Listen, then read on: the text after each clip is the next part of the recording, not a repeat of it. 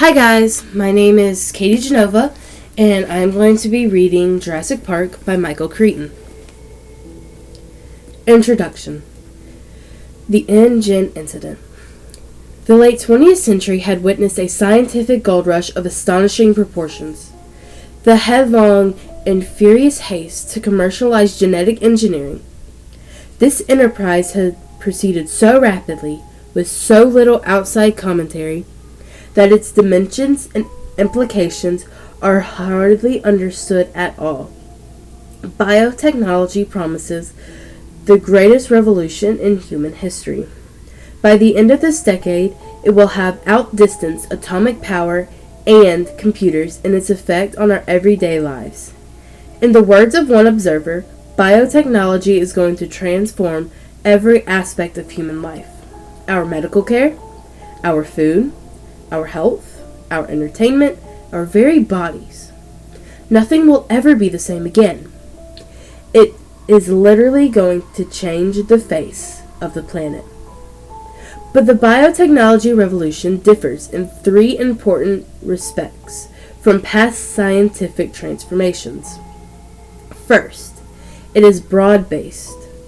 America entered the atomic age through the work of a single research institution at Los Alamos. It entered the computer age through the efforts of about a dozen companies. But biotechnology research is now carried out in more than 2,000 laboratories in America alone. 500 corporations spend $5 billion a year on this technology. Second, much of the research is thoughtless or frivolous. Efforts to engineer paler trout for better visibility in streams, square trees for easier lumbering, and injectable scent cells so that you will always smell of your favorite perfume may seem like a joke, but they're not. Indeed, the fact that biotechnology can be applied to the industry traditionally subject to the vagaries of fashion and such cosmics of leisure activities. Heightened concerns about the whimsical use of this powerful new technology. Third, the work is uncontrolled. No one supervises it. No federal laws regulate it. There is no coherent government policy in America or anywhere else in the world. And because the products of biotechnology range from drugs to farm crops to artificial snow, the intelligent policy is difficult. But the most disturbing fact is that no watchdogs are found amongst scientists themselves. It is remarkable that nearly every scientist in genetic research is also engaged in commerce of biotechnology. There is no detached observers. Everybody is at stake. The commercialization of molecular biology is the most stunning ethical event in the history of science. It has happened with astonishing speed. For 400 years since Galileo, science has always proceeded as a free and open inquiry to the workings of nature. Scientists have always ignored national boundaries, holding themselves above the transitory concerns of politics and even wars. Scientists have always rebelled against secrecy in research. They have even frowned on the idea of patenting their discoveries, seeing themselves as working to the benefit of all mankind. And for many generations, the discoveries of scientists and indeed have particularly selfish quality. In 1953, two young researchers in England, James Watson and Francis Crick, deciphered the structure of DNA, their work was hailed as a triumph of the human spirit, of the centuries-old quest to understand the universe in a scientific way. It was confidently expected that their discovery would be selfishly extended to the greater benefit of mankind. Yet, that did not happen. 30 years later, nearly all of Watson and Crick's scientific colleagues were engaged in another sort of enterprise entirely.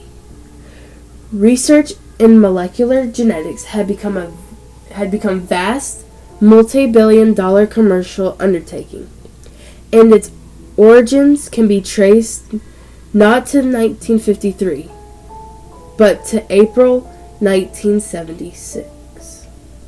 That was the date of the now famous meeting in which Robert Swanson, a venture capitalist, approached Herbert Boyer, a biochemist at the University of California. These two men agreed to found a commercial company to exploit Boyer's gene splicing techniques.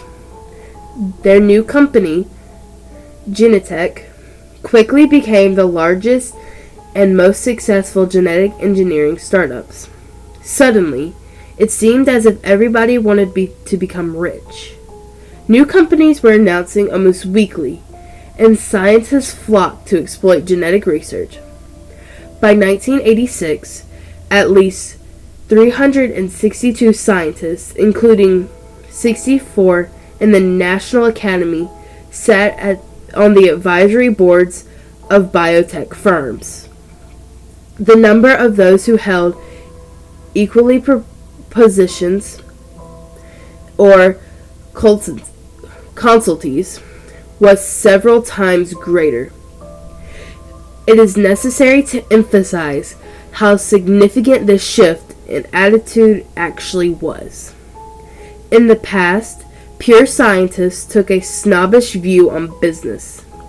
They saw the pursuit of money as intellectually uninteresting, suited only to shopkeepers.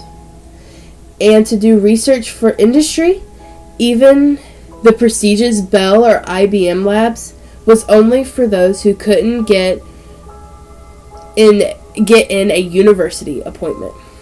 Thus, the attitude of pure scientists was fundamentally critical towards the work of applied scientists and to the industry in general. Their long-standing antagonism kept university scientists free of contaminating industries. And whenever debate arose about biotechnology matters, disinterested scientists were able to discuss the issues at the highest levels. But that was no longer true. There are very few molecular biologists and very few research institutions without commercial applications. The old days are gone. Genetic research continues in more furious pace than ever. But it is done in secret and in haste, for profit. In this commercial climate, it is possibly inevitable that the company, as ambitious as International Genetic Technologies Incorporated of Palo Alto, would arise. It is equally surprising that the genetic crisis is created and should go unreported. After all, Ingen's research was conducted in secret. The actual incident occurred in the most remote region of Central America. Fewer than 20 people were there to witness it. Of course, only of those, a handful survived. Even at the end, when the International Genetic Technologies filed for Chapter 11 protection in the United States Bankruptcy Court in San Francisco on October 5, 1989, the proceedings drew little press attention. It appeared so ordinary. Ingen was the third small American bioengineering company to fail that year, and the seventh since 1986. Few court documents were made public. Since the creators were Japanese investment consortia, such as Himuri and Dinska, companies that traditionally shun publicity. To avoid unnecessary disclosure, Daniel Ross of Cohen, Swain and Ross, counsel for Engine, also represented Japanese investors. In the rather unusual petition of the Vice Consul of Costa Rica was heard behind closed doors. Thus, it is not a surprise that within a month the problems of Engine were quietly and ambitiously settled. Parties to that settlement include the Distinguished Scientific Board of Advisors signed a non-disclosure agreement, and none will speak about what happened.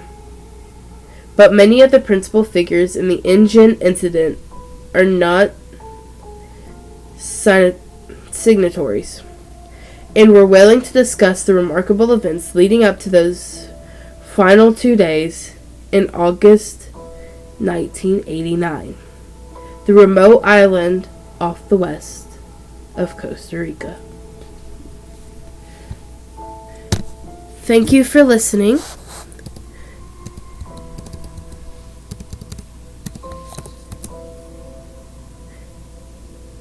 Thank you for listening, and I hope you come back. Thank you.